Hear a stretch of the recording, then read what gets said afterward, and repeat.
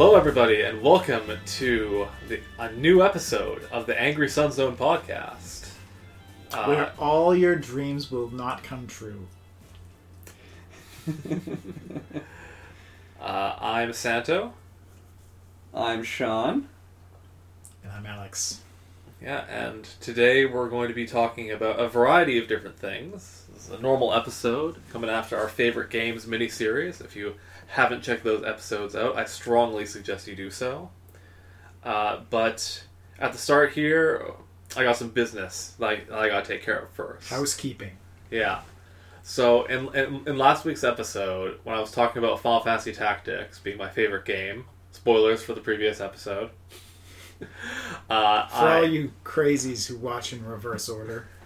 Yeah, sometimes you subscribe to a thing and play the most recent episode. It could happen to you. That's true. But yeah, I forgot to talk about my favorite mechanic in Final Fantasy Tactics, my favorite game. And that's it's something that a lot of strategy RPGs have a problem with, in my mind, is ranged versus melee. Where sometimes it can be really difficult to balance that. Now, Final Fantasy Tactics does this in a really interesting way, where all of the magic in the game has a charge time. So, when you're charging, you take a bunch of extra time, and you also take way more damage, and its attacks going towards you are way more accurate.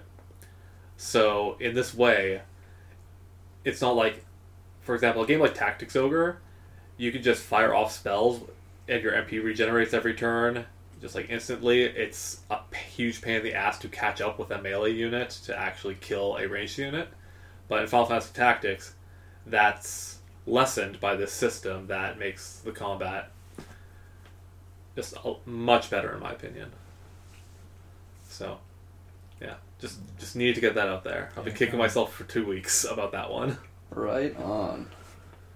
Yeah, interesting design choice there, making every ranged unit a charge, or every ranged attack a charge attack.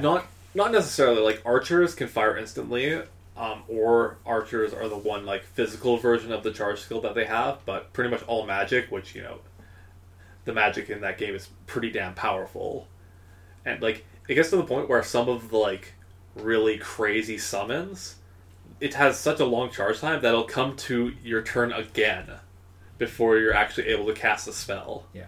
I like that, though. That's kind of cool, because not only does it add some interesting tactical choices, but also it kind of fits the flavor for casting a big spell. Like, yeah. You gotta put down your books, put down your runes, make a fancy circle. Like, you can't do that on the move. Yeah, I'm curious, like, there's been so many, like, character RPGs on, like, the PC and whatever that have been based on stuff like Dungeons & Dragons. But I wonder how many of them have, like, that kind of, like, concentration mechanic that some editions of D&D use, to where sometimes spells do have a, like, casting time. Or maybe not that, but there are some situations where if you're prone or whatever, you need to concentrate you pass a concentration check to cast your spell. Listen, all I know is that Venusaur needs to skip a turn to charge his solar beam. That's a good point. See, proper JRPGs. Does that mean that the concept? Okay, so what makes ranged versus melee dynamics balanced versus unbalanced? Like, what would you say is the key elements there? I mean, the key element is that range doesn't just totally dominate. Yeah, you can't have 100% hit and run. Yeah. Because then one unit can always damage the other, where the other unit can't. I mean, in some cases, like, you can have games where, like, the ranged units are just so good and without weakness that melee isn't even really a viable strategy. Right. Yeah. So, like, for example, in a game like Advanced Wars, the range on a lot of the indirect units are not such that you can't move past it with, like, a tank. Like, rockets have 5 range, but tanks have 6 movement, and they have 1 range, or whatever. So you're always able to close the gap. Yeah. Makes sense. Advance Wars is a excellent strategy game, as we talked about earlier. Yeah, it is. And- Yeah, and although I will say, actually, there were some additions where the artillery unit specifically was actually extremely powerful, and you could basically mass it, and that could be actually your entire strategy, and it wasn't always too bad of a strategy on some maps. Yeah, because they were cheap enough. Yeah. Yeah. Yeah, but we could talk about Advance Wars for another half an hour, but instead, why don't we talk about the spiritual successor to Advance Wars? You mean Wargroove? Wargroove? Wargroove? What's Wargroove? As promised last episode, well, as speculated last episode, I suppose, we're going to talk about Wargroove today. We actually did end up playing it instead of just saying we were going to play it. Yeah, At least me and Alex did. I know. Yeah, it's crazy. Actually playing games these days. Yeah. We bought this game and then we played it relatively soon after buying it. Yeah. I mean, it was in a Humble Bundle too. I never played those. Yeah, so Wargroove. This is as spiritual a successor Okay, as you so could be. I'm gonna be honest. They ripped it off. They really ripped it off.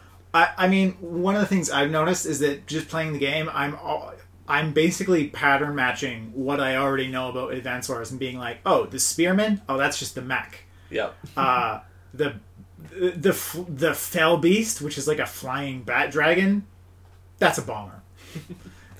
Like they cribbed almost all of the unit kind of types, you could say. A fair amount. Yeah, A fair amount. Although Although there was their own spins. there are a couple that are interesting. Like they have a dog unit, which is actually very interesting and different. That's just the recon. I thought it was a bit different than the recon. I mean, it is. There's a lot of spins on it. I'd say the dog I'd say the dog fits in a different niche. Personally. I mean, in Fog of War maps, it fits in the same niche as being a fairly mobile unit with good sight. yeah, but it's just that it's not armored like a recon is, where it can still get attacked by any kind of infantry unit and get smoked. So here's my question. Earlier I had asked you guys, before you actually had started playing the game, whether you think I might like it. Now that you guys have played it, do you think that I would totally be into it, considering that I also enjoyed Advance Wars? And When was the last time you played Advance Wars? Would you say? I would probably say that's got to be at least 10 years ago, eh? Yeah, you should play it. You should play Wargroove. Solid. All right. I think the farther out you are from Advance Wars, I think the more you'd appreciate it. Because if you play this game so shortly after playing Advance Wars, I have a feeling that if I did that, I might be comparing it even more than I am. Yeah, and honestly, although we've been talking about how they've cribbed a lot of the unit types and animation styles, terrain styles, bad combat animations, Air Sea Land is combat triangles. There are actually some extremely critical differences in the gameplay itself. Mm-hmm. One of them, what I'm gonna say, is actually the most significant to me, is that the way that cities work. You don't actually get to occupy cities, and I think that changes the game a lot. Yeah. Specifically, you capture cities, but a city is not a tile that you can place a unit in. Yeah. And in the Advance Wars games, having a unit on a city tile was huge, because cities gave a sizable defensive bonus, and your unit would heal or get repaired a little bit every turn. So Advance Wars definitely had a bit more of a defensive oriented playstyle all the time. Yeah. Whereas Wargroove, a lot of the changes they've made have made it more aggressive. Yeah, almost every change, I would say, makes it a more aggressive game. And honestly, I like it. it's actually I've been finding it to be in some ways more dynamic, because I would say that a lot of the time there's less of an obvious dominant unit to build in a general situation. I find myself considering what to try and use to break up enemy positions a lot more based on like what's actually on the field, instead of just like, oh, this unit has the best power to price like efficiency, therefore I'm going to use this unit every time. Like, yeah, I think one of the big reasons for that is because a lot of maps in Wargroove have very few actual production buildings under your control, whereas Advanced Wars, like a lot of maps, you start with 3 or 4 barracks to make units from. So you can't, mass a unit and also make something to counter the counter unit to the unit you're massing.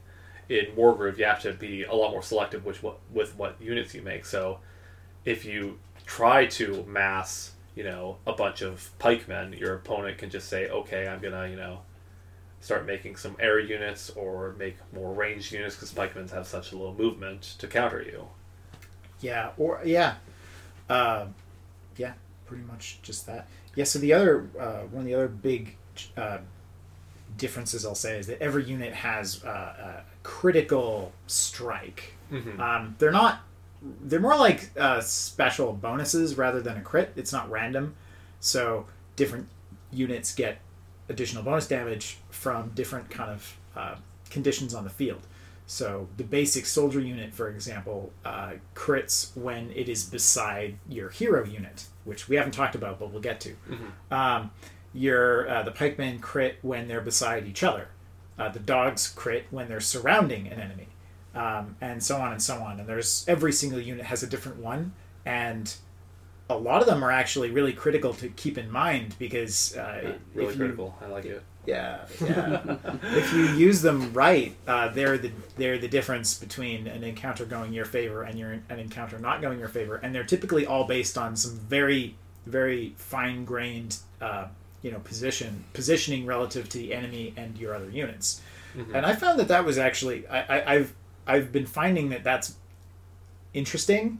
It especially like it makes combat around choke points in particular really tough to figure out how exactly you want to position everything. Right. There's a lot more repositioning to try and take advantage of the bonus damage than I would say you get in Advance Wars. Totally. Where as in Advanced Wars, all you care about is the defense bonus for the terrain you're on, and a lot of different like grid-based RPGs.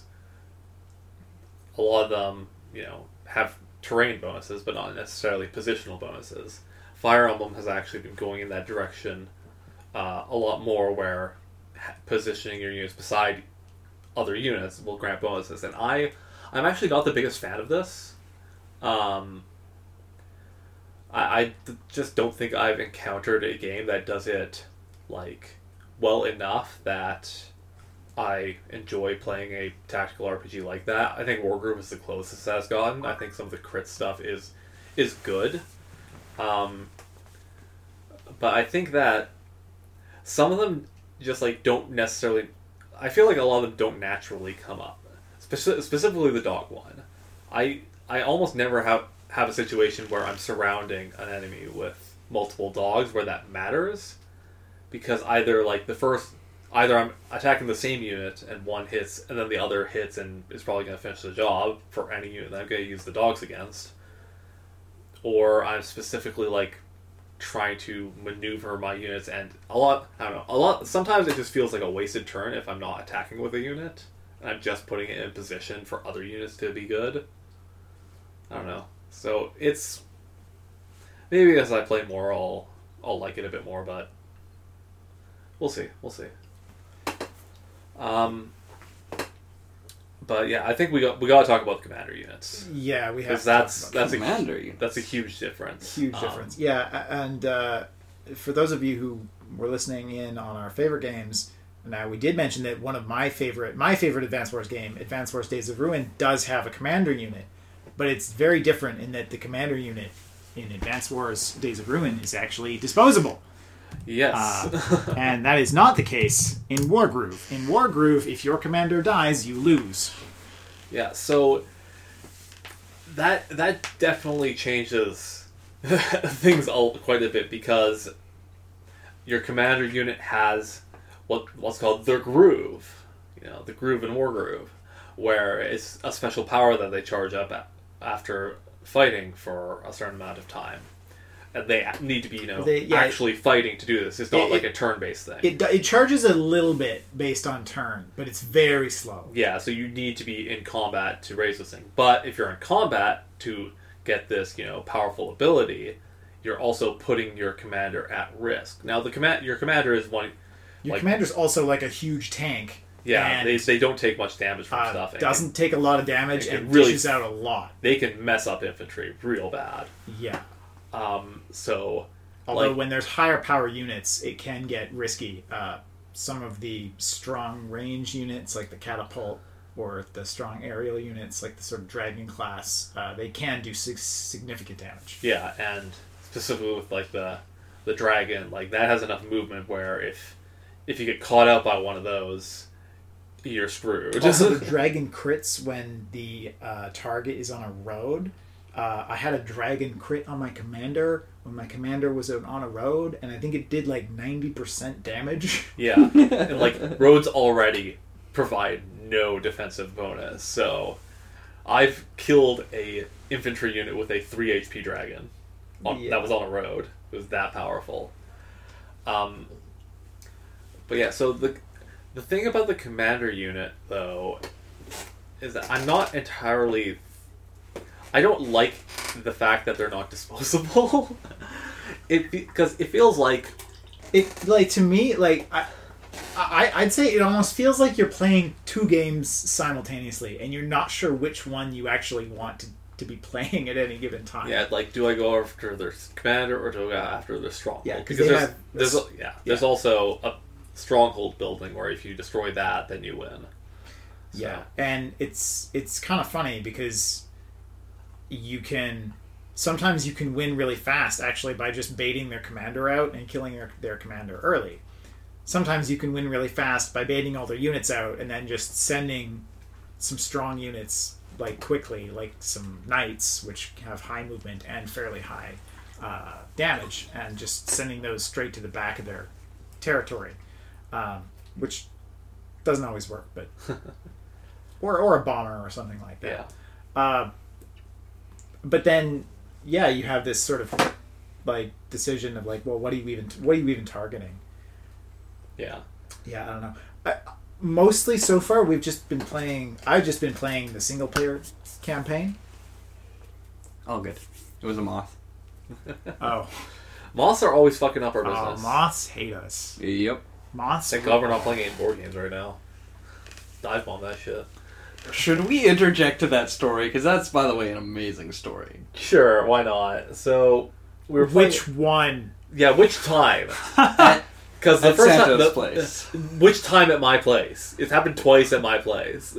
The first time we were playing Power Grid, I believe. Yeah. And Power Grid is a game where you place your game pieces on the board matters a lot, and there's also a resource track that keeps track of how much which resources also matters cost, a lot. which matters a lot, and also requires pieces to be placed in a particular spot, and it's a bit fiddly sometimes to place them there. It's not like a slot that you can pop it in. They're just sitting on the board. And it was summer times, and my screen door was not a screen door. It was just a door onto the sun deck. So we had that open naturally. It's a sun door. Yeah. And fucking Moth came in, dive bombed the game like 3 times, scattered some pieces. It was that fucking strong. It was a Mothra attack. Yeah. Legit. Like, here's this board of Germany. Mothra's attacking the buildings. And eventually chased it out, but then we were just looking at the board like, shit. The game ended after that moth. We might have tried to continue. We tried. I don't know. Yeah.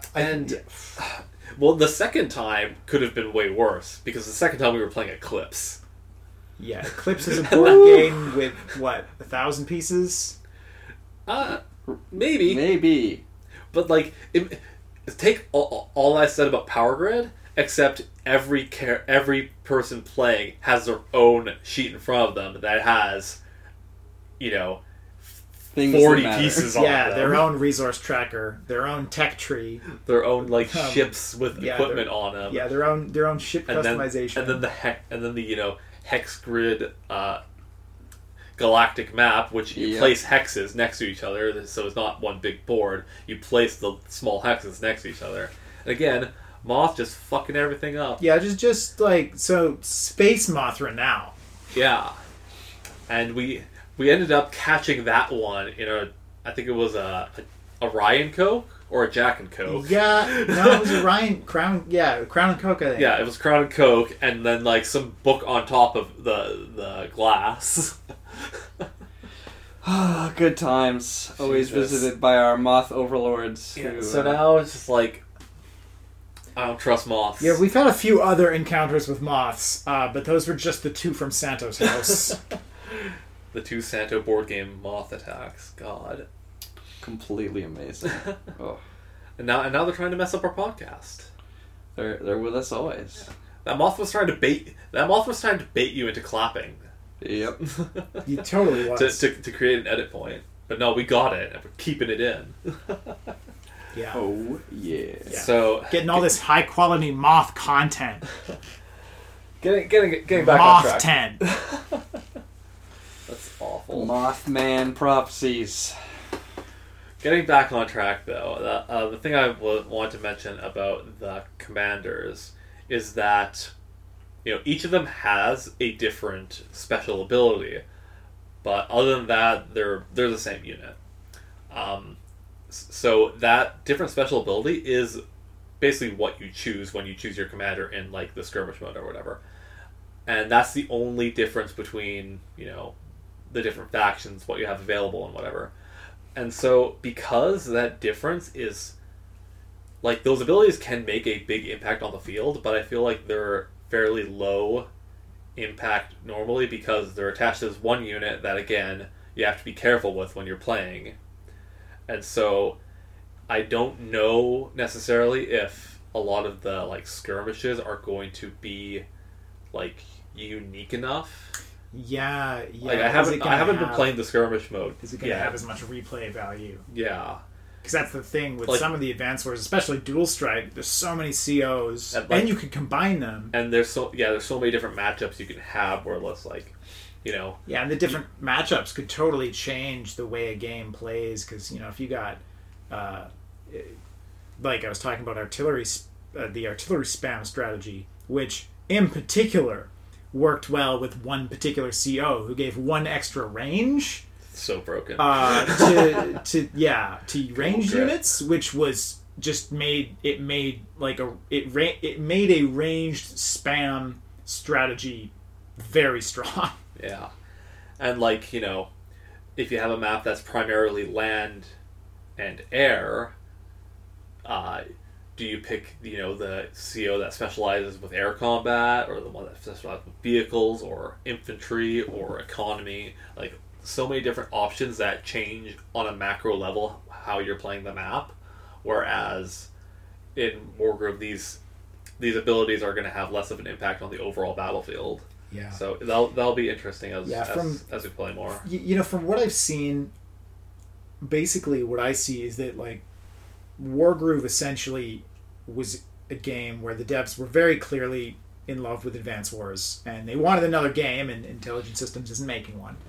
And they changed it up by focusing on what I would say is just a lot of like really like fine-grained tactical changes that change the way that like you're really positioning your units at like where one square over is like a tactical decision that matters, more so than it would in an Advance Wars game. But yeah, perhaps definitely lacking some of those more macro differences. Yeah. So I mean, I'm excited about it, if only because there's no Advance Wars. it's something new. It's something new, and and turn-based strategy in general. I mean, I guess there's XCOM. Yeah, but the thing is, XCOM kind of broke everything because after XCOM Enemy Now Enemy everyone's Unknown trying to copy came out. XCOM. Yeah. Like every turn-based strategy game is an XCOM light, where there's cover systems and it places a high importance on like accuracy of attacks.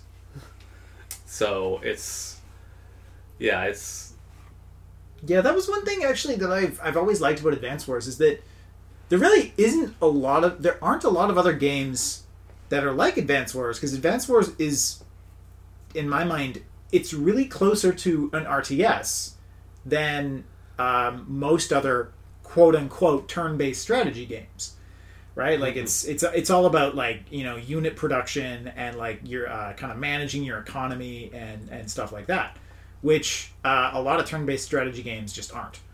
Yeah, well, a lot of turn-based strategy games have RPG elements to them, where you have these individual units that you're progressing with over time. There's not a ton that I can think of where you're just commanding generics that are the same every map. Yeah. Oh. So there's this game, this very early strategy game. I think we might have actually played it, and it was very simple, where you had two opposing cities, and you would just basically buy units for your city, and it was the order that you bought those units in that would kind of make the difference. Oh, that was a Flash game, wasn't it? Yeah. Yeah, I don't fucking remember The that name of it evades me, but I know that I'm pretty sure we've all played it, and since you remember it, Yeah. I've definitely played my fair share of weird Flash strategy games, but I don't remember most of them. I only vaguely remember it. And it was interesting because there was nothing necessarily special about those units. They were all generic. But it was almost more like one of those wave. It was almost like a really simple wave tower defense, except like competitive. Yeah. Part of it was like it almost boiled it down that there was known solutions, I guess, in that game. Where if someone's sending certain things against you, you're going to want to counter it with the right units and at the right time, I think was the key there. Because, for example, you could buy a slow infantry unit and it would plot its way over to the enemy. And then you could buy a fast-moving bomber and have the bomber basically begin guaranteed to rain hellfire down on whatever tanks are in the way of the infantry, so they could keep plodding on before they get killed. Mm-hmm. So that was just a thought of the... I think that games have evolved since then, and I agree with you that I really haven't seen very many where it's only generic units. Besides, do we consider chess to be like that? You're not producing units in chess. Yeah, chess has no unit production. Chess has progression mechanics. Your pawn could become a queen. Oh, wow. So chess has leveling up. It's true. But yeah, I think for me, I've mostly just been playing the campaign, so I haven't played much other than that yet. Yeah. I've played a few of the puzzles. Oh yeah, I played a couple of those too. Yeah. Those were fine. Yeah, I'm on Act 7. I'm pretty sure I'm pretty close to the end. Yeah, sounds like it. Do you remember how far you've gone? I think I'm near the end of Act 4. Okay. Have you gotten to naval combat yet? No. Okay, so that's one thing that I think Wargroove does very differently from Advance Wars, and I really, really like how they did it, and really don't like how they did one specific part of it. So, it's got naval combat as well as the air and land combat, and I never really liked playing naval maps in Advance Wars. Naval was always the odd one out in Advance Wars. Because the thing about the naval fights, to me, the biggest problem was how damn expensive all the units were. It took so much to control the water, where if you tried to control the water and failed, you'd lose so many resources doing that in any map that had, was a combined map where you could, go around the land or use a bunch of air units. But in Wargroove, all of the units are fairly reasonably priced. Like, your battleship equivalent is, I think it's like 950 resources. Not Oh, that's not so bad. not in Advanced Wars it was like 25 or 26,000, where the difference is a factor of 10 between how much money you get per city between the two. So like it's not 2.5 times more expensive than the Wargroove equivalent. It's got like the same rock paper scissors kind of thing where you've got your ranged powerful attacker that can hit land units and sea units. You've got your kind of fast moving, in this case it's a turtle. A fast-moving turtle. It's in the water, don't worry about Wow. it. And that can hunt down these warships. And then you've got a unit that can shoot down a harpoon ship, which can take down these turtles, but can also take down air units. Okay, so keep in mind, if you want like flying bats that breathe fire, war dogs, some of whom are aliens, skeletons, and fucking lightning fast turtles, you got your game. Yeah, Wargroove's the game for you. So it's got that, and again, the units are cheap enough where it feels like that's a viable like thing to spend resources on, and even if you don't necessarily win the water, you're not dead in the water per se. But they also have a really interesting unit, which is a water-based infantry unit, because there's villages on the water. Oh. And, ports are also on the water, and they don't necessarily have to be next to land in this game.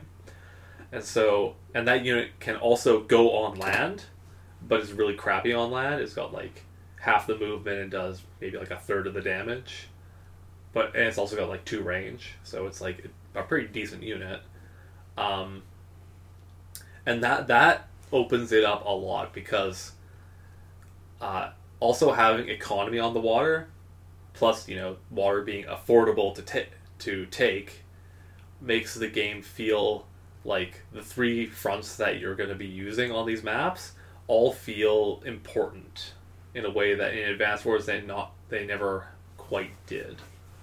Even in Days of Ruin, yeah, I didn't feel like the naval was. I thought the naval was slightly improved, but it still wasn't great. Yeah. I thought that they made the naval a bit better in Days of Ruin, but it was always just weird. Yeah. And the thing I always found is that mixed maps, naval was never something you really wanted to do. Naval was always like, oh, I guess I have to use naval because the map demands it. Yeah, it's just like, I can't get any of my vehicles over to the enemy island unless I, take a lander across, and I need that lander to be able to survive. Yeah, and then oftentimes in a map like that, where say you have, like if you have 2 separate land masses or multiple separate land masses, what would usually happen is the land masses would be very well fortified, and there would just be this like kind of stalemate-ish thing going on in the naval combat for like way too long. Yeah. Well, Days of Ruin fixed that by enabling the battleships to be able to move and shoot. Yeah. And the ships in Wargroove can also move and shoot. Like the harpoon ship is a ranged unit. Yeah, a lot of the ranged units can move and shoot. Or, well, some of them. It's just the battleship in Days of Ruin. Yeah. I meant also in Wargroove, the in archers. Wargroove? Yeah, the archers and like all the naval units. But the one problem with the naval combat is that, for whatever reason, the turtles and the harpoon ships can't attack docks. And now in Wargroove, to take over like an enemy's property or building or whatever, you need to attack it down to a neutral building before you can take it.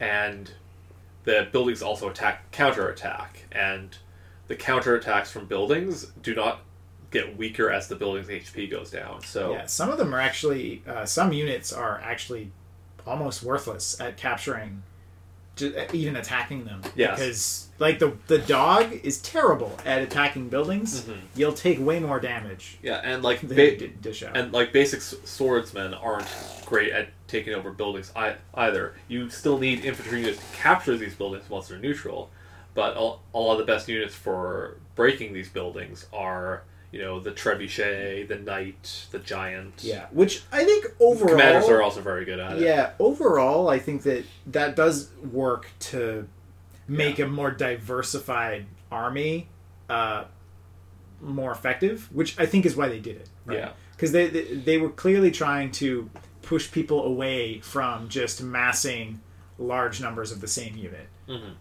Thematically, it makes sense too. You know, to have the flavor of, you know, for example, trebuchets being good and giants being good, the commander coming in and storming the city. Yeah. Yeah. But just Thematically, very random sensible. dogs being unable to take a city. Yeah. who let the dogs out? Who let the dogs in? Yeah, but getting back to that means that taking ports, especially ones that are, you know, in the water, not near land, not like next to lands that other infantry can take it, means you have to have a merfolk unit, and the merfolk unit takes a while to take down a dock. Meanwhile, the dock can be producing turtles, which can wreck the merfolks, and turtles also can wreck the warships, which are the other thing that can actually deal damage to these buildings. So it's... I wish that, you know, the other naval unit... Maybe not the turtle because it's got such high movement, but I wish that at least like the harpoon ship could shoot on buildings, and maybe it was like okay at that. Because it makes the dynamic feel a bit off, and it's pretty difficult to actually take enemy docks in that way. Yeah, that sounds like a strange... That sounds like a bit of a strange design choice. Yeah. That's one thing I will say, actually, also. So, obviously, it's an indie game, and it's a small studio. And the game has a weird mix of things that seem well-polished, and, like, a few things that are so obvious that I can't understand how they fucked it up so badly.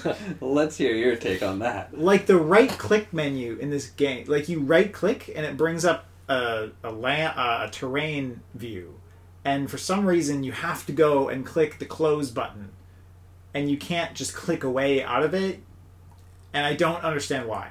It's like it's one of those simple. It's a small thing, okay? It's a really small thing. It doesn't have any meaningful impact on the gameplay.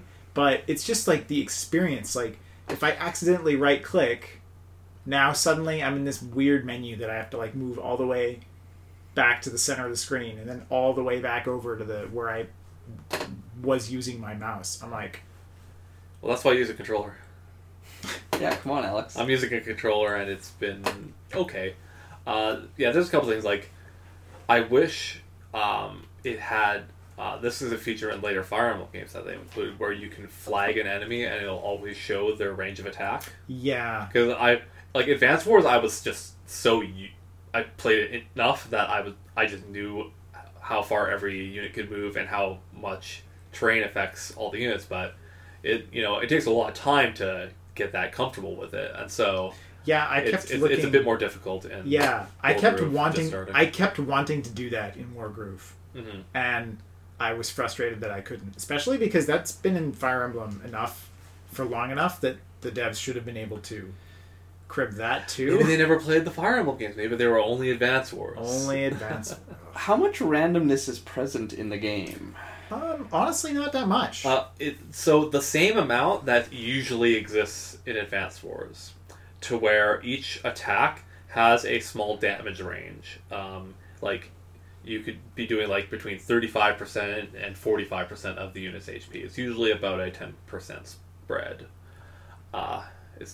Luckily it doesn't have commanders like Nell, who's just like, I will shoot this gigantic tank with infantry bullets and kill it if I roll well enough. Not much randomness, which, you know, yeah, for any type of competitive strategy game is a good thing. Yeah, it's really it's just enough so that you're not always, if your attack is just enough damage to kill the enemy. Like, it might survive or it might not. And so, but if you're like overkilling, if you're doing a lot more damage to the enemy, then it'll always die. Yeah. Like the randomness is subtle enough that you might not even really notice it if you weren't paying attention. It really only bites you in certain things. Like, I have had it bite me once where I was like very close to being able to kill the enemy commander, but it ended up taking me an extra turn because of the randomness, and I got an A rank when I probably should have gone an S rank. And taking out buildings sometimes can really mess you up because, again, the buildings counterattack at full strength even at low HP. So I've had attacks where I'm with a dog unit where I'm either going to kill it and take 0 damage on the crackback, or I'm going to put it to 1 HP and take 50 and take half my health on the crackback. So yeah, there's still that, and I'm not entirely sure if that should be in the game or not, but I don't know, it's fine, I suppose. Yeah, I think given the lower number of production facilities in most of the maps, and just the general, like the fact that the board can be like a bit more sparse because you're meant to focus more on having the right units instead of just massing so much. I think that's probably why they did that. Or it's just they did the thing Advance Wars did. Oh, I mean, there was no counterattack though, was there? I don't remember that. In Advance Wars? Yes, units.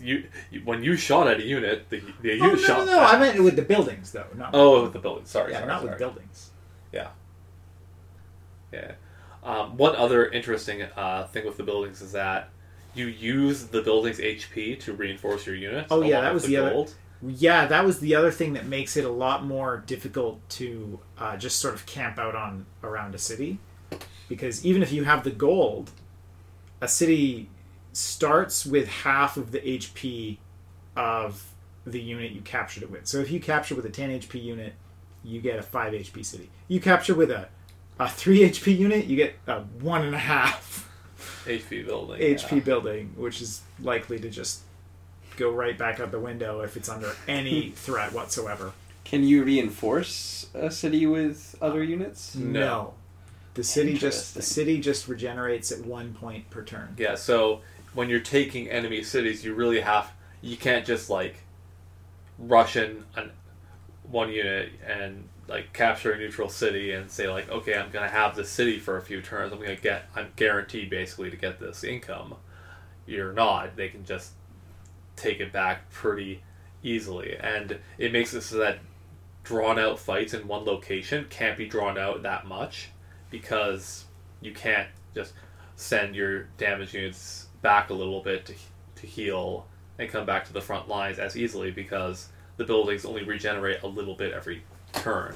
Yeah, healing is a lot more difficult than it was in Advance Wars. Unless you have the wizard unit. Yeah.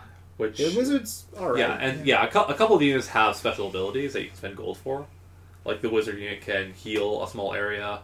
The fighter jet equivalent in this fantasy game, the witch can hex units in a small area, which does just a flat, 10% damage, or 1 HP damage to them. Yeah. I have had that backfire though, because it does 1 HP, but because the health values in this game are actually represented by a 100% scale, like a 100-point scale, it does 10 damage.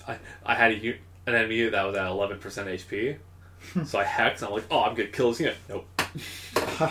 Oh shit. Yeah. So you got, although a 1% health unit in this game is utterly worthless. It was their commander. I thought I was gonna kill this guy. Oh shit. So yeah. Yeah. It's interesting. I like that it's trying to bring some new ideas into what is effectively a very small micro genre of turn-based strategy. And then I'm excited to do some multiplayer soon. Yeah, I'm curious to see what that's like, because a lot of the campaign maps, you start off at a pretty big disadvantage to the enemy, and just kind of have to utilize the fact that the AI is not the best. Yeah, to it. the AI. My favorite way to game the AI is that the AI loves to go after your commander I'm glad you also discovered that fact. to the point where you can just, because the commander can tank a substantial amount of damage. A very viable strategy for when you are massively outnumbered is to just put your commander basically right out front to bait everything to attack the commander, and then heal the commander with a nearby building or a wizard. And it's honestly just feels like the most cheeseball dumb strategy sometimes. Yeah. But the AI falls for it every single time. And just baiting with your commander is also it's a great way to just stop an enemy choke point, because they will come out to you. Yeah. So playing against other people, in the campaign, we've mentioned that this game feels a lot more aggressive with a lot of their design decisions. I don't know. Some of that might also just be the AI being. It also being might, what it yeah, is. it might be an artifact of the campaign maps and the AI. To be fair, if you think about real-life tactics, if the United States placed their commander-in-chief at the front of their military front, I'm pretty sure all the enemy units would head for him. Well, that's the thing. Yeah, but in a multi... Would the enemy units suicide themselves against him, though? That's the thing. In a multiplayer game, so against the AI will make clearly boneheaded tactical decisions where they just completely give up a well-fortified choke point when they had no chance of actually killing the commander because there was a 10 HP building right beside the commander or something. This is starting to sound more and more like real world history to me. But I feel like some of those, obviously you could bait a real person into attacking the high-value unit that will win them the game if they kill it. And I've had some close calls where my commander almost died because I was too aggressive with the baiting. But overall, I think that an actual human opponent would not fall for a lot of the cheesy moves that I've made in the campaign. Right on. We'll see. Anyway, yeah, I'm sure you'll hear about it later. Yeah, once we play it some more. As we play a little bit more. I've actually got a segue before the main topic. I saw the main topic. Yeah, we're going to be talking for another 2 hours. So there was this one game that I saw a review for by, hopefully I'm pronouncing this right, Clay Entertainment. Yep. And it's called The Last Spell. And it is a roguelite style game in which you have wizards and rogues and warriors, and you're defending a city against endless waves of zombies in a turn-based scenario. And so generally during the night, these zombies will attack you, and then during the day, you get to clean up the city and kind of have a little bit of a break before you dive back into this. And what makes it a roguelite is that you're at some point will be overwhelmed, and all your heroes. I feel like the term roguelite it's really lost most descriptive value. This I will say, it does seem fun, so I'm going to get Wargroove, and I'm going to try this game, and I'm going to see... Alright, we're book clubbing it now. Oh yeah, we are book clubbing it. So, to move on to the topic that I was hungering for today is open world concept games. Mm-hmm. And so to start this topic, I'm just going to go through and define it, and also talk a little bit about its close cousins, the sandbox games, and resulting what they call emergent gameplay that kind of rises out of the combination of the two.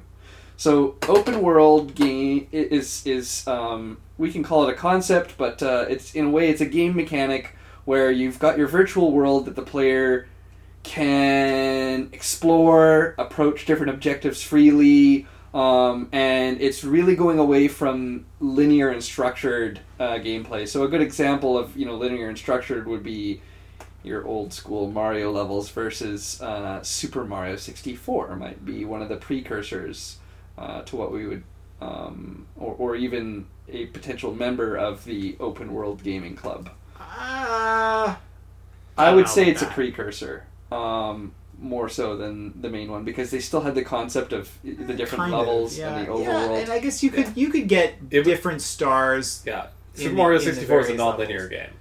That's a good. Yeah. Okay. No. Oh, Now, how they define sandbox games, which often overlap, is that so open world is referring to the lack of limits in the player's exploration of the game world. You can go basically anywhere and perhaps tackle the game's major objectives in different orders. Sandbox games refer more to the ability of giving the player tools for creative freedom within the game to approach their objectives. Right.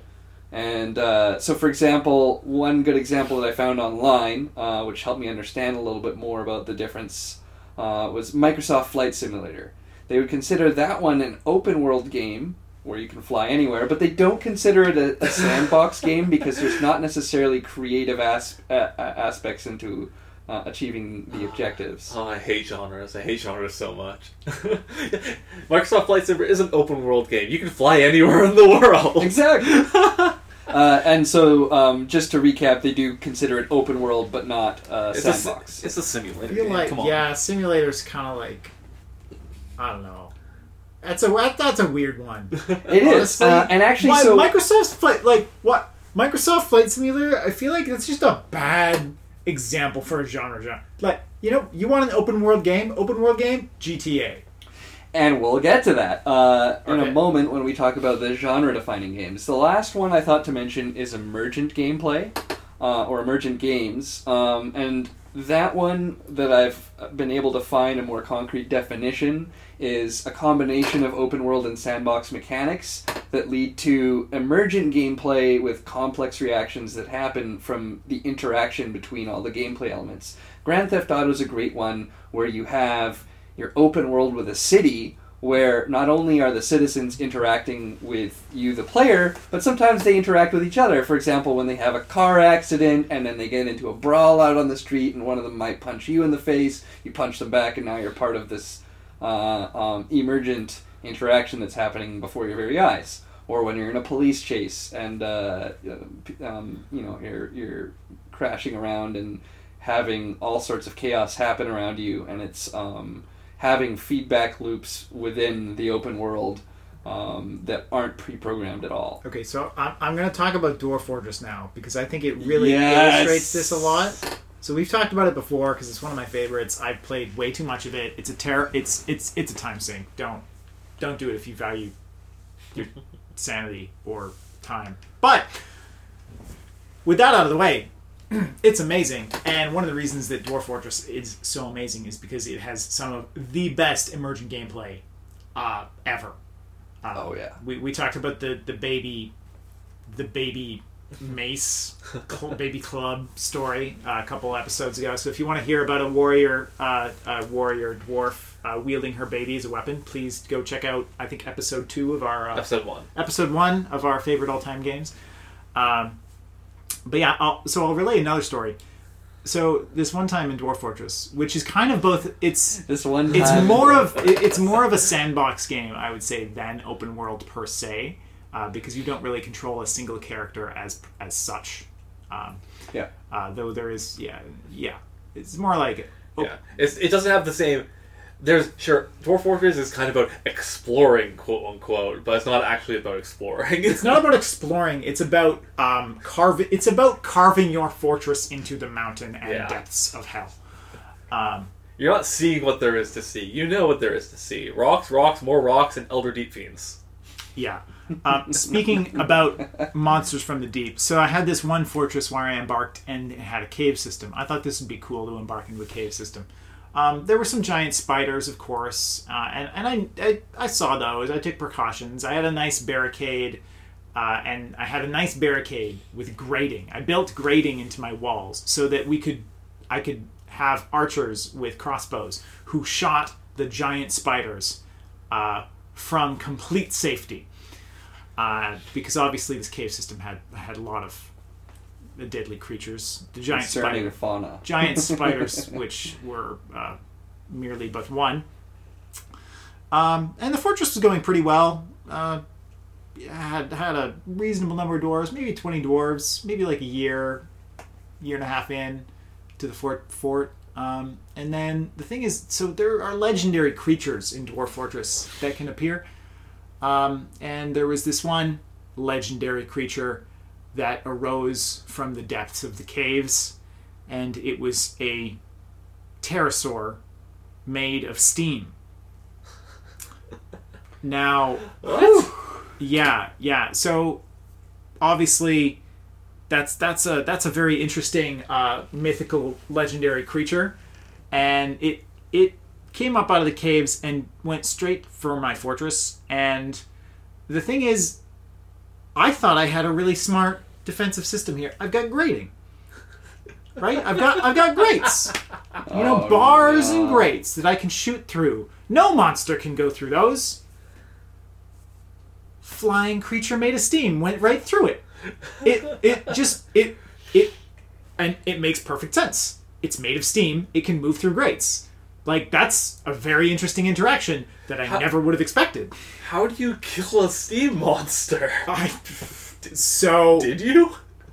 So right off the bat, this monster, it starts just it kills my entire military right off the bat, because I had them stationed there because I didn't think it was going to be able to go through through my defenses so easily. So the military's all dead right away. That was maybe 4 or 5 dwarves out of 20, 25. It quickly got into the mining operations, which were nearby. And also I thought the miners, since they're a bit stronger, they have higher strength from all that mining, I thought they would be able to maybe help. They fell rapidly next. At this point, most of the other dwarves, I've sent everyone to try and attack this thing, because I know that it's either I kill it or the fortress is over. And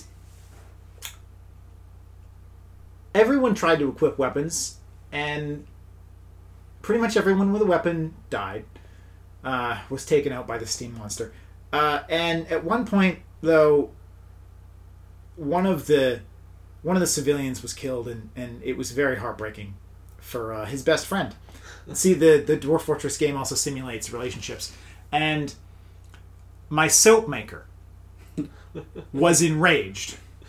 Now, in Dwarf Fortress, enragement is a state that confers a whole bunch of stat buffs, but also makes the dwarf insane.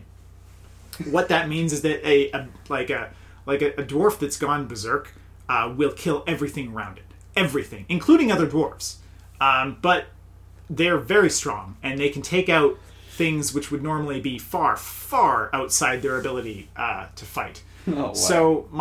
So my soap maker, having seen his best friend be killed by a steam pterodactyl pterosaur, which whatever that looks like,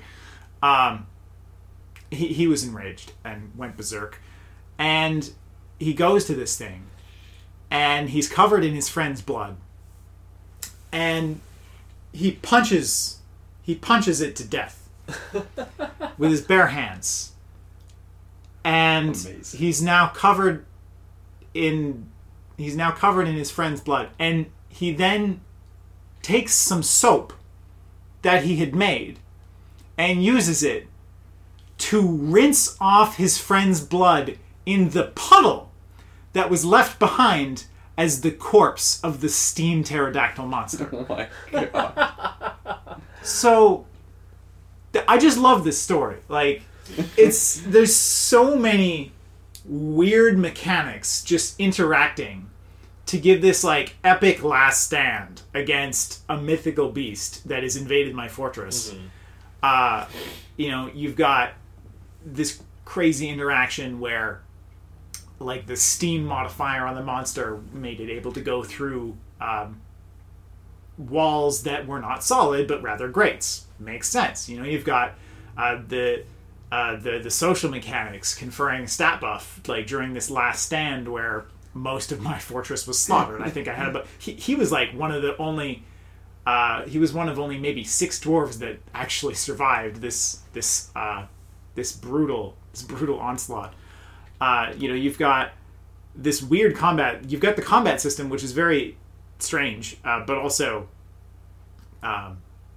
leads to interesting stuff happening. And then you've got like a water corpse from the steam monster, and then the soap maker uses the soap he made to clean off his friends that made him enraged, his friend's blood in the monster's corpse, which makes sense because it's a puddle of water, which is the perfect corpse for steam. I love it. Amazing mental imagery to capture that. It's just it like I like to imagine it almost as if like everyone tried attacking this steam monster with weapons and it didn't work, and the soap maker gets enraged and comes in. You fools! You need to hit it with the soap.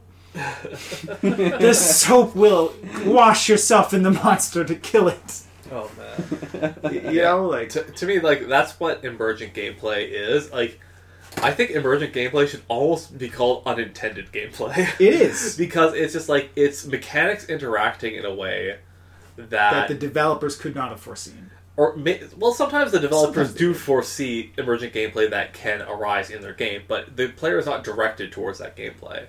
For example, in Grand Theft Auto, that's probably one of the games that I've done the most emergent gameplay with, where I just did a bunch of weird things just because I could. Like, let's try and get as many cars piled up in this one location as I possibly can. There's nothing in the game tells you to do that. Nothing in the game rewards you for doing that. But it's something you can do, and I had fun doing it. And then you have just a pile of angry people trying to get through this mass of cars, and then they start swinging at each other, and all then of a sudden cars start blowing brawl. up, and now the cops are here with the helicopter. It's great. Yeah. So going back to, now that we've taken a look at the difference between emergent games, emergent gameplay, sandbox games, and the open world game mechanic, I'm going to talk about some of the genre-defining games. Now, we've already talked about Grand Theft Auto, and Grand Theft Auto 3 is kind of looked upon as one of the more modern genre-defining games that spawned a lot of the standards in what we see in open-world games today. But open-world games actually go back to the 20th century as well. Now, it even goes back as far as the 80s. In 1984 was one of the games that people would argue would be the first open world game is called Elite. And that is a open world space exploration game which has its distant relative today that we know as Elite Dangerous. Mm-hmm. And so this game was it would be running on the old school PCs of the 80s and would have wireframe graphics. The gameplay itself, basically really truly is a precursor to, if you take a look at, the gameplay of Elite Dangerous today, and the gameplay elements within that game. It's basically like it's a distant relative is what I would use the term for it. Have either of you played Elite or Elite Dangerous? No. Nope. But I don't know. I kind of have some issues with some of the definitions you're using, and that's just because gaming is so relatively new that a lot of the terms I feel like are still evolving, and when we talk about open world games today and the context and what they mean today, like, those concepts don't necessarily apply to older games like that. Like, I would not have called Elite, the original one, or, Elite Dangerous, the new one, I would not have called those open world games. I would have called those space sims. And because space sims, like, a lot of different games have... It's the Microsoft Flight Simulator argument all over again. In space! Yeah, it's just like, just because there's a vast... space that you can go in. I think today, I don't necessarily think that's what makes an open world game. If I had to define an open world game in modern context myself, I'd start by looking at just like the various different kinds. Like Bethesda RPGs, the Ubisoft open world games, the like the Grand Theft Autos, where you have, yes, a large area that you can do things in, but there's all these different things peppered around these areas that the developers intend for you to do. So, like, I wouldn't... So because those are just, like, intentionally placed for you to find, that's something that I think makes it an open world game, weirdly enough. Or, like, something like No Man's Sky, which was released, like, that is one of the most open games ever made. And has a lot generated. And has a ton of different worlds. But I still wouldn't really say that's an open world game.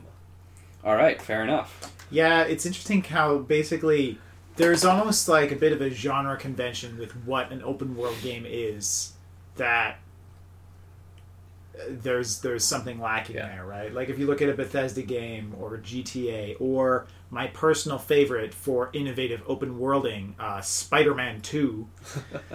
Ooh. Yeah. Like these are all games that have a world that where basically the whole world is open to you from the beginning. Maybe not the entire map, but like large chunks of it, and yet there is still typically a story. There's still typically missions. Yeah, and like you can go at it at your leisure.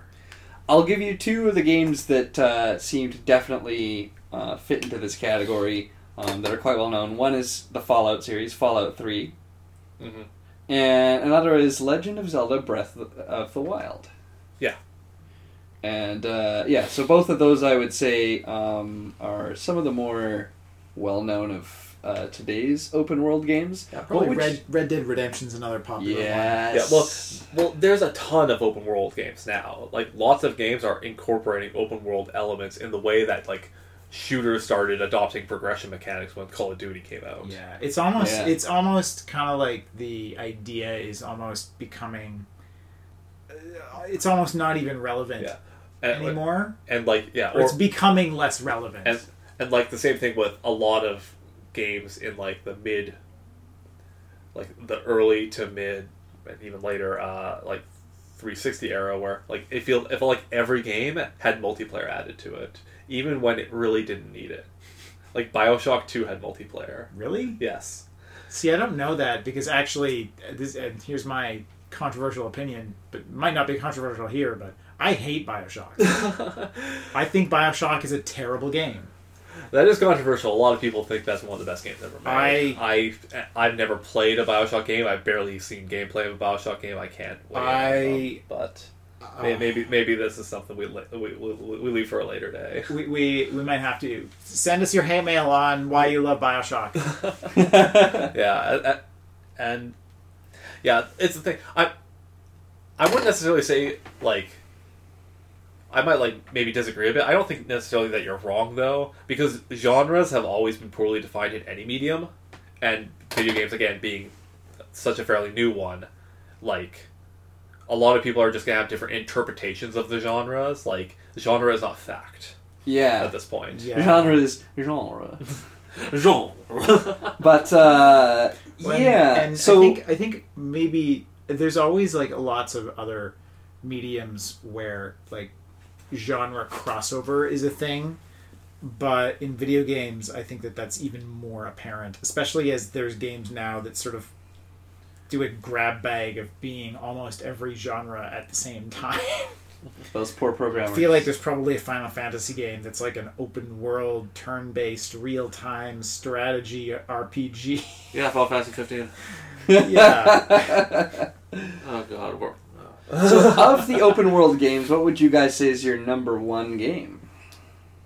So, that's tough, because I think Grand Theft Auto Vice City is very up there for me. I spent a lot of time playing that game. I had a ton of fun with that game. But as time has gone on, I've really soured on the like modern formula of these types of games. Like, I I did not like Assassin's Creed when I tried playing it. I despise Fallout 3. And Final Fantasy 15, like, they tried to make that game open world. I really dislike that game too. And so a lot of these games, I find the open worldness of it to be a detriment more than a help. And one of the games that I think used open world to its advantage and made it a game that I think would have been bad if it hadn't used these concepts is the original Crackdown. Oh yeah, Crackdown would probably be my number one pick for my favorite open world game, because they did something that a lot of open world games I feel like do terribly. Crackdown has good movement options. Yeah. It's such a fundamental thing to me that if you're going to make a game with a very wide expanse that you can move through, make it so that moving through that isn't a slog. Like, I cannot stand games that get away with, like the Bethesda RPGs, get away with having a big open world because you can quote unquote fast travel. Going through multiple loading screens is not fast travel. It's slow travel. Yes, it's faster than walking the entire way, but like, it makes it so that those games are, for a game about exploration, I shouldn't be traveling between places through loading screens if it's supposed to be this open world game. That just it defeats the entire point. Yeah. But in Crackdown, you're on your feet. You could jump super high. You could go around the world and climb a bunch of stuff in a way that Assassin's Creed's climbing always felt clunky because you can't jump you can't jump 4 stories. And the vehicles, especially the ones you got, like the police vehicles, were super fun to use because like they had fun physics to them, to where the SUV had crazy air control. The low to the ground, just like cop car, could just like send other cars flying when you hit them. I mean, Crackdown was I think Crackdown really just leaned into like making an open world game that's just fun. Yeah, exactly. It's just fun. And like they weren't worried about making it realistic. They weren't worried about like really like much of anything, honestly, except just being like just over the top, like, and just a little corny, but like in a good way, and just it's so much fun. A little corny? Skills for kills, agent. Skills for kills. And speaking of which, like, one of the brilliant design decisions that they made with that game, besides packaging in the Halo 3 beta with it, was the agility orbs. Those are such a great design decision because they're these invisible things in the world that you want to collect because they make you move faster, jump higher, move better, and make you level up so numbers go up, and everybody loves that. But that encourages you to not drive everywhere. That encourages you to try to run around and interact with the environment to get to where you're going so you can pick up these orbs along the way. So, like, in that way, it made traversing the city feel way more necessary, whereas other games, I feel like just getting around anywhere, again, is a slog. Yeah. And on that note, I'm gonna plug my favorite open world game again, Spider-Man 2. Some of the newer ones might be better. I don't know. I haven't played them, but Spider-Man 2 rocked, and totally in some of the same ways as Crackdown. It's so fun to just move around as in the city, right? You're hitting the right trigger and the left trigger to shoot his webs and hit the buildings, and it's just fun to move around that way. It's kind of weird. It's a strange... Fun to be Spider-Man. It's a strange control scheme, but it makes sense, and it makes it fun to move around. Similar to Crackdown, it also had... I mean, might have even inspired Crackdown. Oh, it 100% inspired Crackdown. Yeah. I cannot imagine that game not being inspired by Spider-Man 2. Yeah. It also had these various trinkets hidden around the city, a lot of them in high places where you have to collect them, and you can see them, and you're just swinging around, and then you see something, and you're like, oh, I got to go climb that building to get this trinket But it works, right? And then it makes you explore the city, and it makes it a lot of fun, actually. Also, this has nothing to do with open world, but Mysterio is amazing in that game. Oh, one of the best boss fights. Best boss fight. The Mysterio boss fight, real good. So many health bars. So many health bars. I was. How would you ever defeat such a foe? How could you defeat him? I don't know. Also, the writing was really good. Like, that's one thing. They really... Any Spider-Man IP, you really... I think the best Spider-Man IP is always when the writing is on point with Spider-Man as just a sarcastic motherfucker who does not give a single fuck about anyone around him. Well, maybe his friends. But, like, not the enemies, that's for sure. And, yeah, it's like, oh, shocker. Nice to see you. You got reupholstered.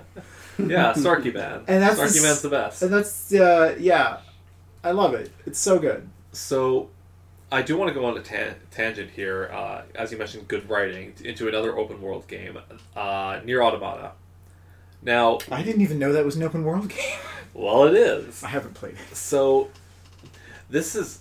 A lot of people absolutely adore this game. I don't necessarily think it's like in the upper echelon of games or anything like that, but it does two things well. One of which unintentionally, and one of which very intentionally. Unintentionally, it was somewhat of a budget title, so the areas are actually like a lot smaller than most open world games are. It's still open, and there's still like, you know, if you're in this like city block, like multiple city blocks, you can like go around the, you know, high rise whichever way you want. It's still open, but the smaller scope of the areas, again, it made it just more easy to play, easy to get to where you want to go without it just taking forever. But the one thing that it does do extremely intentionally is that the writing is amazing. Like, a lot of the side quests in open world games aren't super rewarding from a gameplay standpoint. They're rewarding based on the like actual rewards that make your character better, or the writing that you get. And Nier Automata had amazing writing for the side quests that made me want to do them all, even though the rewards kind of didn't matter and the gameplay was not I didn't find particularly inspired in a lot of them. But you had all these robots like contemplating their existence the entire time. That's basically the entire point of the game, and so you're meeting all these like crazy robots that have like a bunch of different like takes on like philosophy and stuff, and the writing's super crazy. That's awesome. Yeah, I've not played that one yet, but so you asked the question, Sean. Now it's time for your answer. What's your favorite open world game? Whew. I would say it's going to be the Red Dead Redemption. I really enjoyed the first one, especially, and the second one as well.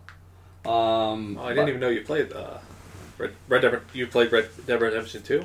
I actually have not completed the second one. I don't own a copy of it. But you played it. Yes. Okay. So it's interesting that you use those terms, because did you know that Red Dead Redemption is a sequel? Well, I don't necessarily know if it's a sequel, but Red Dead Revolver is a game that exists. Oh my gosh. That came up before Red Dead Redemption that Rockstar made, and so it was. So yeah, a lot of people forget that that's actually a game that exists. But yeah, Red Dead Redemption, that's a pretty good pick.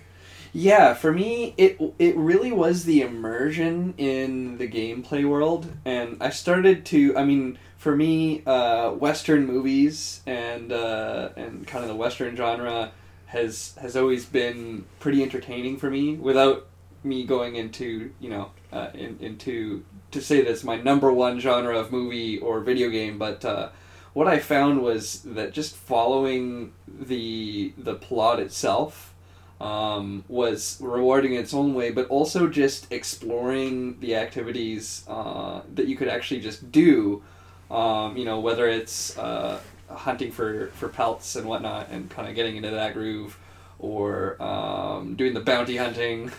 you're either hunting animals or scoundrels.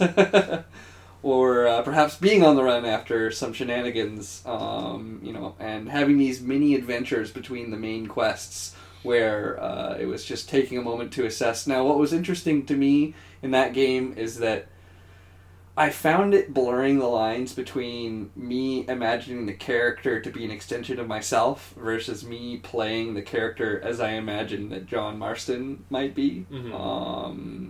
And I found myself often sinking into that role of who is John Marston and who am I playing him as, which definitely led to some of the most enjoyable experiences and decisions that I'd be making. All right, you guys heard it here. Red Dead Redemption induces schizophrenia. 10 out of 10. And 11 out of 10 at the same time. And perhaps 9 out of 10. Oh, I hated it. You quiet you. Yeah. So My prospect really lacks it. That's not prospect. That's like Southern Georgia. It's terrible.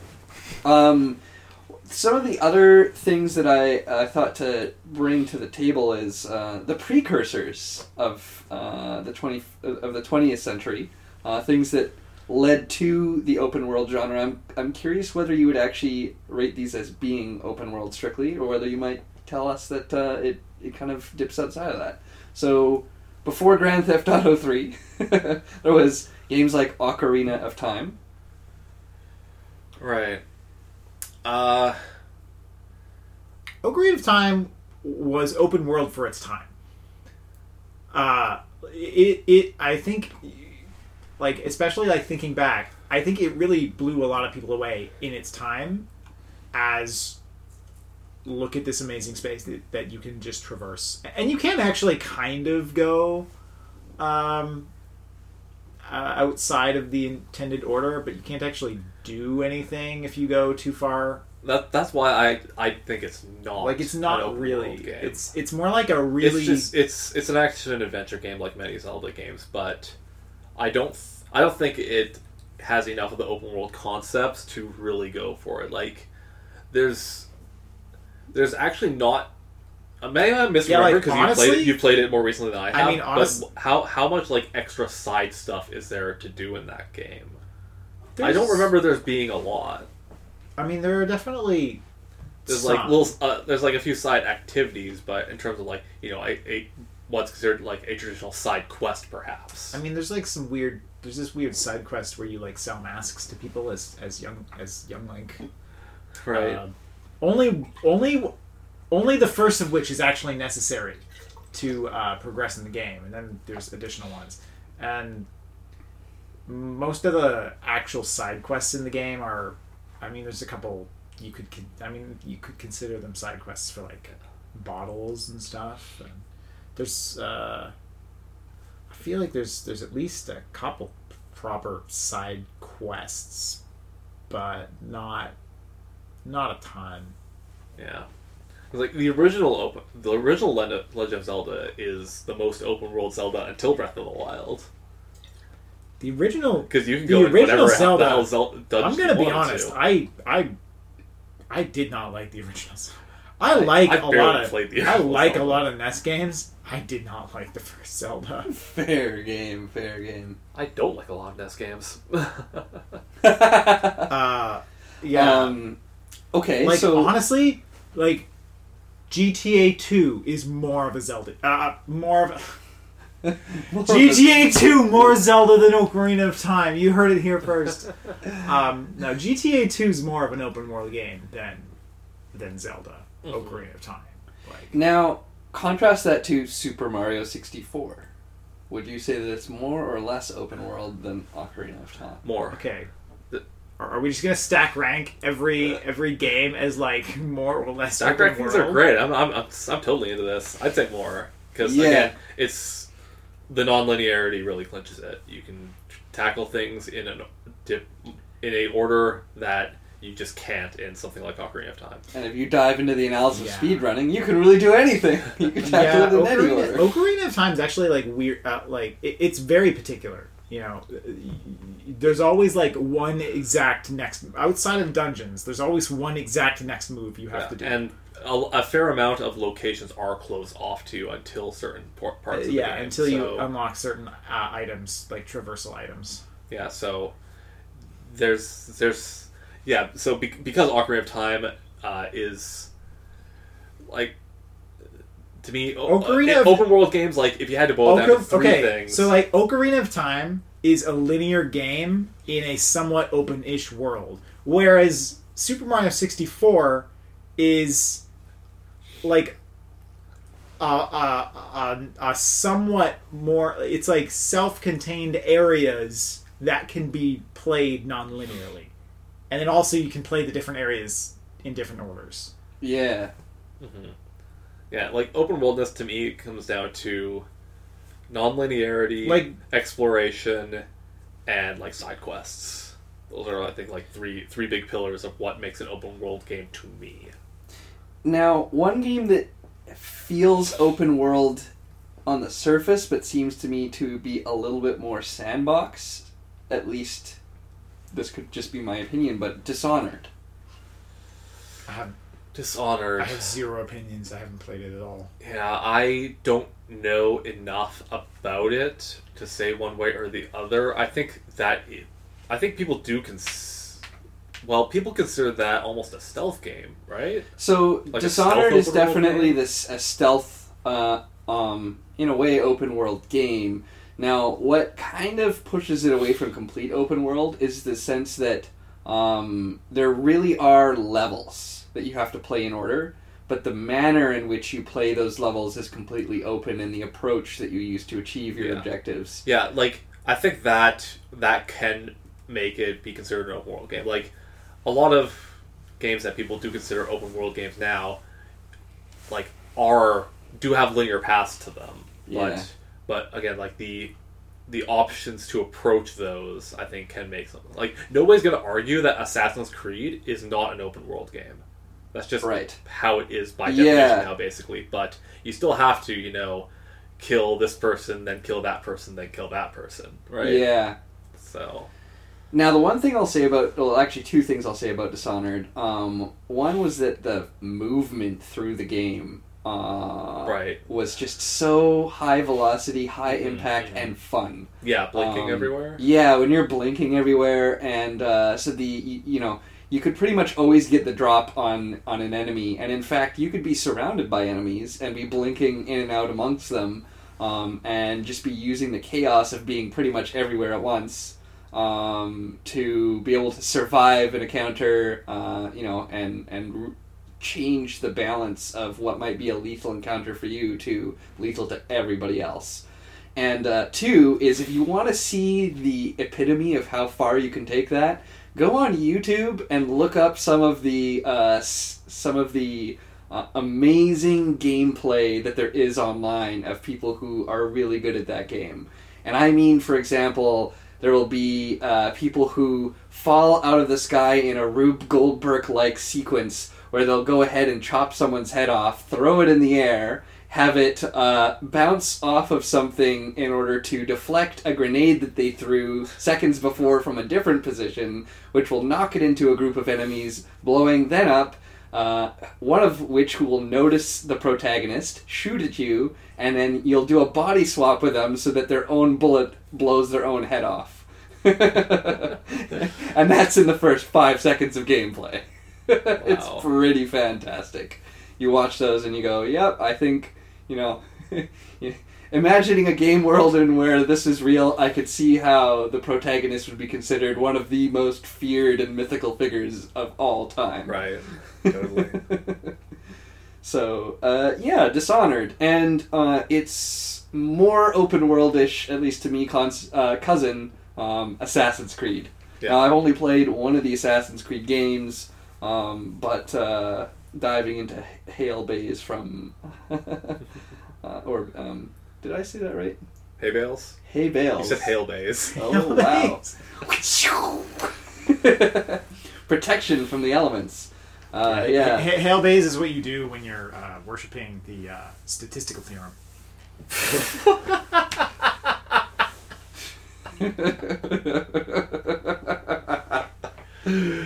It's very important, otherwise the stats don't come out right. Oh, wow.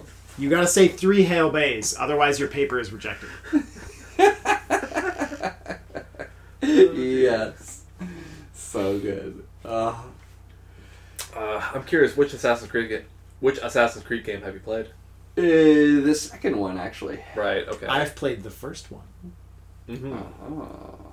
Because if I recall, the first one's structure is actually a bit different from everything else's, right? Yeah, I think the first one's actually not really that open world. Yeah, but Like, kind of. aren't you doing different things to get information that like changes how the assassinations play out? I believe that's the case, yeah.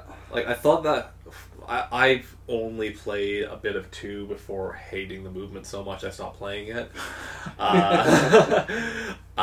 But my impression of the Assassin's Creed games was that the first Assassin's Creed was like, it was these big build-ups to these like assassinations, whereas the other games were had actually weirdly a less of a focus on the big assassinating these big targets.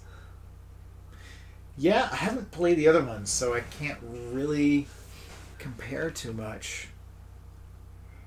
It's funny. It's a massive game series, but I don't. Well, never really played more than these days it has nothing to do with assassination, but I mean the latest one is basically just a Viking game, and they pretty much completely abandoned all of the like real world story that's been going on.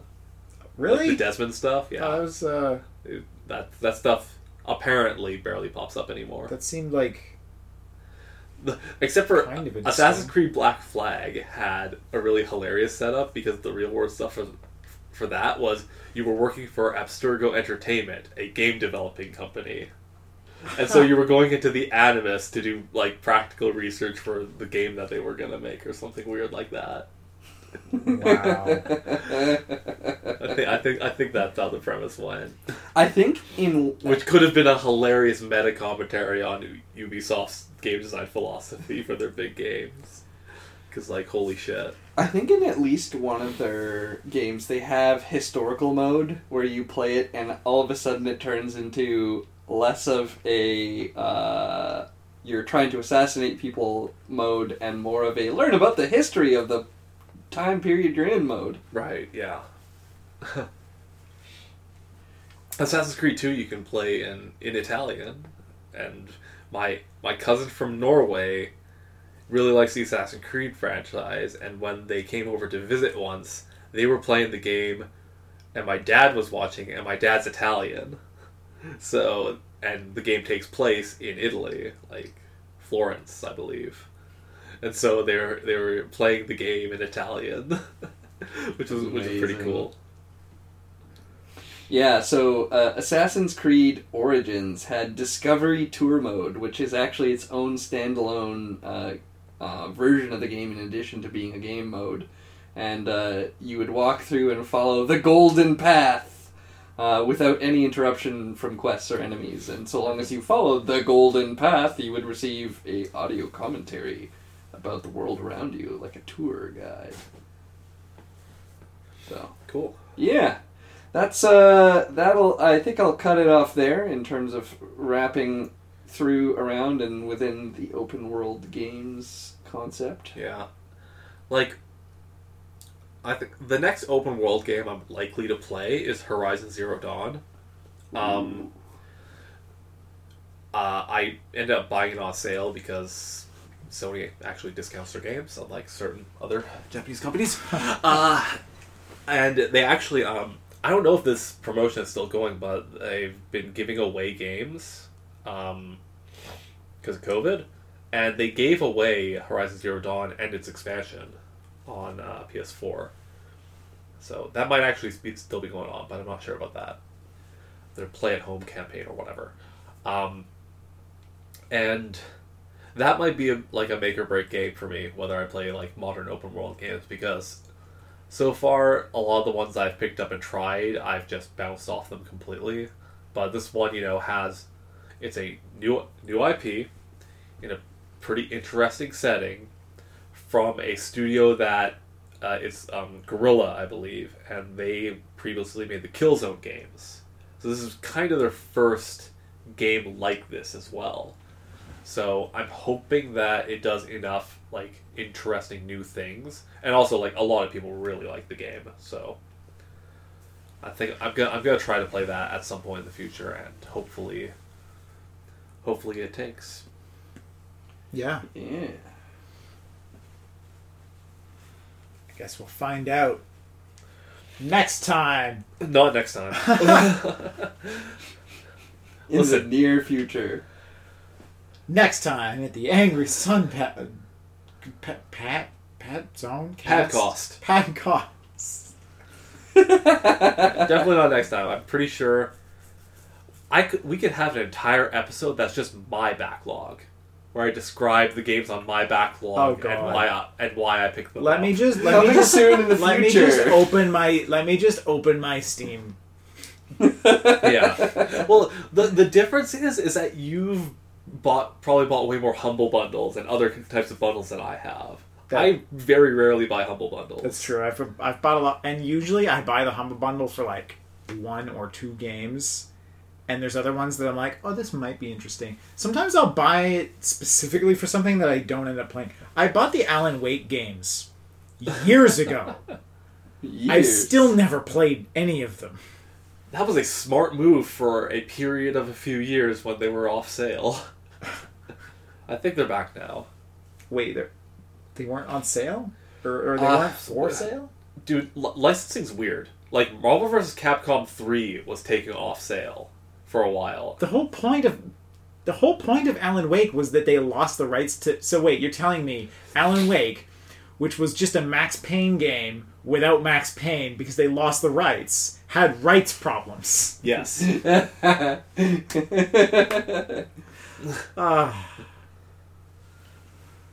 Did they perhaps hold a wake for their lost comrade? For their lost IP? They went all in.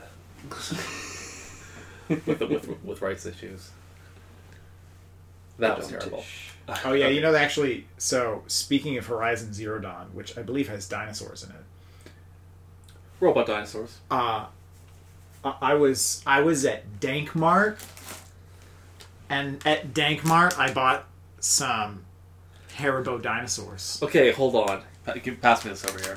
I need to describe what I'm seeing right now, because there's a like tealish T-Rex looking motherfucker right next to a bear in a cowboy hat with a leopard print strap on it and a bow around his neck. What in tarnation? That's not a dinosaur. I need to see this for myself. Oh my god. Banana and strawberry. Mango, maridine, and milk. Oh, that's the I'm pretty sure that's the Haribo mascot. Yeah, that's what I assumed, but that's not a dinosaur. What do you mean? He's this crazy bear's friends with the dinosaur. That's a totally normal thing for a bear. Look at the way that a dinosaur. Look at the way the dino's looking at that bear. I'm pretty sure that dino's going to eat that bear. Bear's who's hungrier, the bear or the dino? Dino looks hungrier. Yeah. Bear doesn't even have teeth. Come on, look at this. Look at you got Stegosaurus, Triceratops, T-Rex, and armored Brontosaurus. Oh yeah, armored Brontosaurus. I mean, I think it's supposed to be a Brontosaurus gummy, but it looks armored for some reason. And now we come to the ASMR section. Oh no, please stop. Oh, the waveform looks so awful. Awfully interesting. Let's see, is it sugar-free? Of course not. It's Haribo. Haribo is legendary for their sugar-free delights, of which I'm pretty sure you can still find the reviews on Amazon. Yeah, if you want to have I had. Okay, so it was the Haribo sugar-free gummy bears that caused problems for people. Yes, it was digestive problems. Digestive problems of a legendary. These are kind. not the ones with maltitol. It's all good. Seriously though, if you want to die laughing, go look up the Amazon reviews of Haribo sugar-free gummy bears. And then look up the Amazon reviews for Stone Wheat Thin crackers. And then look up the advertisement for Power Thirst, the energy drink you need in your life. Holy shit. You're bringing up some prime 2007 internet right here. Yes. This is your internet archaeology podcast today. Dear Lord. Alright, well... Should we wrap up this crazy podcast? We should. We're devolving from into games to food.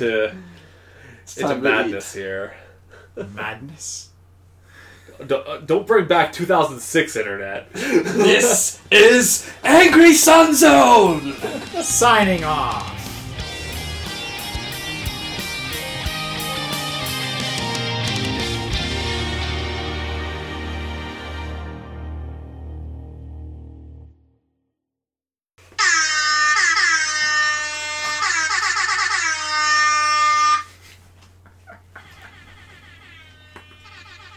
It's just air horns now. It's the Angry Air Horn Zone. Angry air horns now.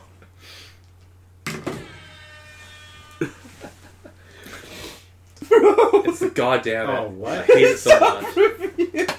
Remix! I love playing this over Bluetooth while my girl sleeps. Almost as fun as the real thing, but my air horn got taken away after 2 uses.